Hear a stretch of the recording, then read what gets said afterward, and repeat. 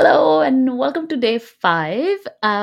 Today I want to start with a story from my very first workout routine that I finished and completed. My very first time sticking to a habit for 90 days was in 2016. And science says if you stick to something for 90 days, it becomes a habit. And I've read a lot of things around it. So I was very excited to stick to it. And I did. This was my very first time finishing anything that I committed to.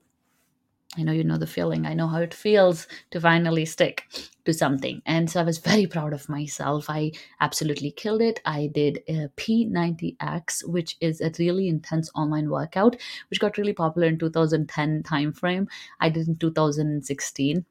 And I was so happy at the end of it. And I said to myself, I said, if the science is accurate, day 91 of workout should be effortless. Like, I just get up and I automatically do it, right? But that didn't happen. I didn't work out for another 3 months after that challenge. Instead, after 3 months, I had gained that weight back and then I had to join a gym. So at this point, you can understand I'm like frustrated because I put in so much effort and I finished the 90-day challenge and science fails me.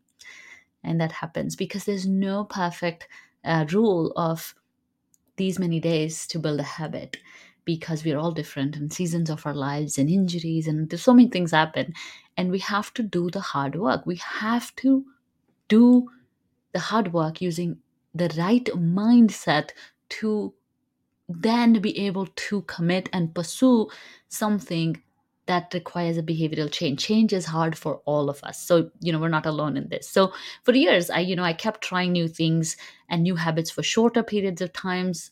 You know what I'm talking about, signing up for the 30-day challenge, a 60-day challenge, a 10-day challenge like you are doing right now, 90-day challenge. And trust me, they taught me a lot. However, they were never the answer. So I know you've done the same, whether it's like for me it was P90X, 80-day obsession, a monthly book club. Short-term habits are not sustainable. If you want to utilize the habit to harness success and harness lifelong success, then you need to commit to the habit for a lifetime. If you want to become that person that we talked about in the first couple of videos, if you want to become that person who has that strength of character, then you need to commit to a habit, not for 90 days, not for 60 days, not for 10 days, but for the rest of your life. So coming to this conclusion was an epiphany for me, frankly. It gave me that perfect formula to finally make sense of it all, to finally relieve myself of the ongoing frustration I had with trying new routines, trying new habits, and trying to change my behavior. The perfect formula for me was pick a success habit, which you've already done. Then pick a success that you desire for the rest of your life. Whether you always want to be fit, you always want to have control over your thoughts, you always want to read, you always want to journal. Understand that desire for yourself, then pair it with that success habit that you've already chosen, and then finally commit to practicing the success habit for the rest of your life. It's so simple. It's so simple and so to the point that first you understand the success. What is that desire for a lifelong success? Who do you want to become? What does that success look like?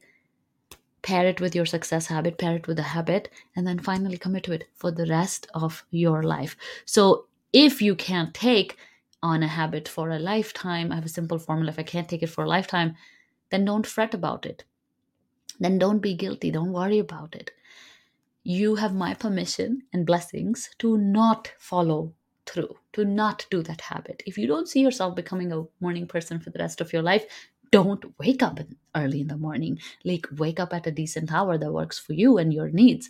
If you don't see yourself going to the gym for the rest of your life, then don't sign up for a gym. Like, do home workouts. Maybe that's the lifestyle you're craving.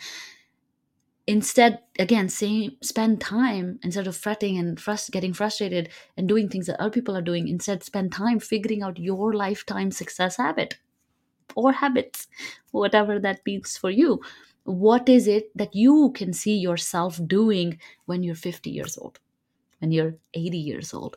And then with that attitude of a lifetime commitment, show up for it. Unapologetically show up for it without any excuses. But know that you're in it for the rest of your life, which is, I'm telling you, this is the biggest mindset shift that can help you stick to any new behavior change, not just one habit. So repeat after me. Are you ready? I'm going to repeat together. Hold my hand virtually. I'm going to repeat after me.